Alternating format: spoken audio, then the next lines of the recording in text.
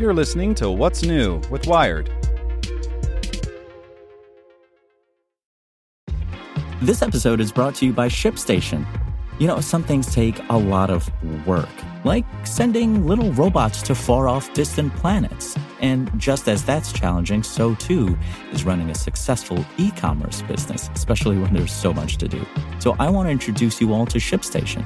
Now, I love using ShipStation because of its easy-to-use dashboard, which makes managing orders and printing labels a breeze and super smooth. Oh, and the customer service is just out of this world. It's exactly what you need to help grow your business. Sign up for your free 60-day trial at shipstation.com/technews. That's shipstation.com/technews. This podcast is supported by Tools and Weapons, the podcast hosted by Microsoft Vice Chair and President Brad Smith. Each episode features insight you won't find anywhere else from the center of the conversation surrounding emerging technologies like AI. Right now on the podcast, you can hear a special episode where Brad Smith lays out Microsoft's vision for a vibrant marketplace driving the new AI economy. To hear more, follow or subscribe to Tools and Weapons with Brad Smith wherever you get your podcasts. You're listening to What's New with Wired.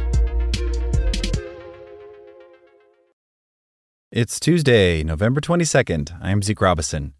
Today we're talking about how Twitter recently took major steps to make the platform more inclusive after pressure from disabled users. Then Elon Musk gutted its accessibility team.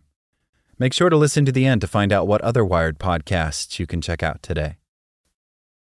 It's layoff season. While large numbers of people losing jobs is never pleasant, Twitter's mass exodus has been especially chaotic and cruel.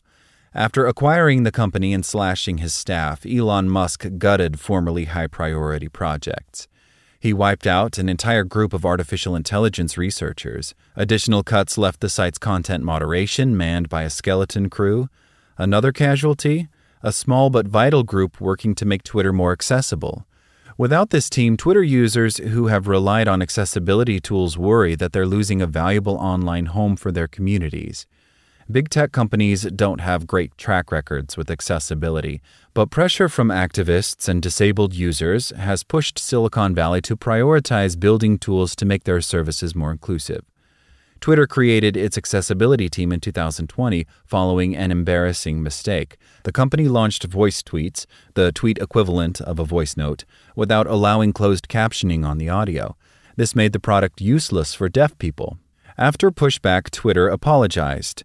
An official accessibility team debuted shortly thereafter. Initially, London-based software engineer Andrew Hayward was its sole staffer. He became the team leader as it expanded to 10 people, each with lived disability experience.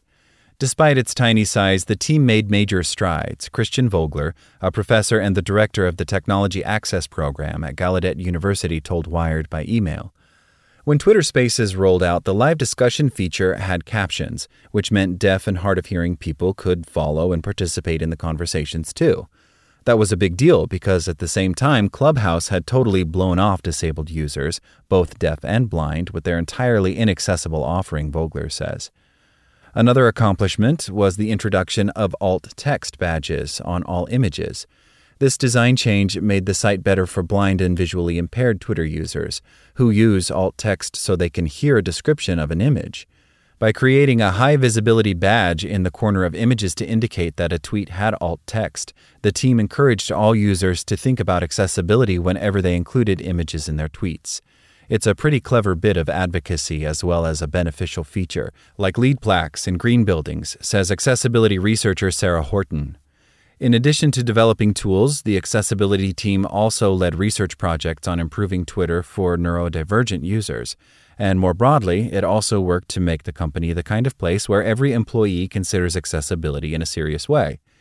In addition to the product-focused team led by Hayward, the company also developed the Accessibility Center for Excellence, a separate team focused on making Twitter internally inclusive. Albert Kim, a user experience designer who focuses on inclusive design, was scheduled to speak this week at a digital workshop organized by his team, the first of 3 scheduled to help staffers in 3 different markets think about neurodiversity inclusion. In addition to his professional expertise, Kim himself is a neurodiverse Twitter user. It's canceled now, he says, or rather, he assumes it was canceled. There's been radio silence since the layoffs took place. Despite its late start, Twitter had established itself as one of the more inclusivity-focused social networks over the past 2 years. Twitter was setting an example, says Neil Milliken, the global head of accessibility at Atos. Now it's setting a very different example. With no evidence that the company has shifted accessibility-related duties to other teams, there may be no one left to ensure the site complies with laws like the Americans with Disabilities Act. Failure to monitor or verify accessibility in all new programs and services puts Twitter at risk of violating the ADA. Howard A. Rosenblum, CEO of the National Association of the Deaf, told Wired over email. This tumble backwards stands out in contrast with other big tech companies like Microsoft, Apple, and Google, all which maintain dedicated accessibility teams. For people within the accessibility world, losing this team is grim and bizarre news. Milliken called it wasteful. For Vogler, it's a travesty.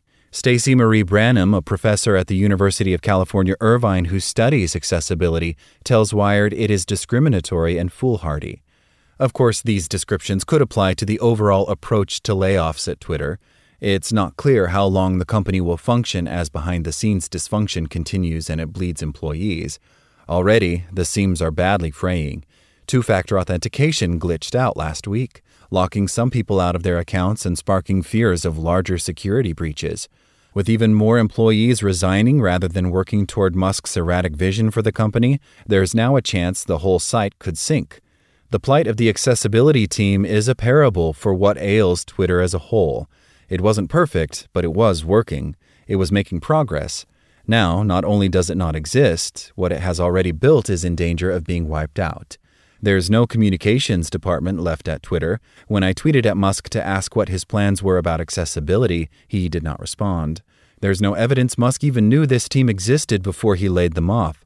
Several people Wired talked to for this story noted that the most memorable thing he's done regarding disability is to make an off-color comment about Tourette's syndrome. In a kick-em-while-they're-down twist, losing Twitter will hit some disabled and neurodivergent communities especially hard. They've spent years establishing relationships on Twitter.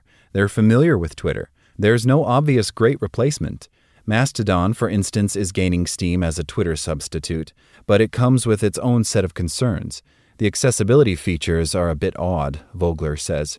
He's noticed that there's not an option to add caption files for videos, for example. Even if another network with superior accessibility features emerges, the sting of losing a gathering place will remain. I'm really sad my community is gone, Kim says. Make sure to check out our other Wired podcasts. Today in Wired Business, we look at how Twitter's moderation system is in tatters. Checking in on Wired Science, your phone can track changes in vibrations while traveling in a car, revealing hidden structural problems on bridges. And on Wired Security, telehealth sites are putting addiction patient data at risk. Listen to these stories and more at wired.com/podcasts. Thanks for listening to Wired. Check back in tomorrow to hear more stories from Wired.com. Want to learn how you can make smarter decisions with your money? Well, I've got the podcast for you. I'm Sean Piles, and I host NerdWallet's Smart Money Podcast. Our show features our team of nerds, personal finance experts in credit cards, banking, investing, and more. And they'll help you make the most of your money while cutting through the clutter and misinformation in today's world of personal finance.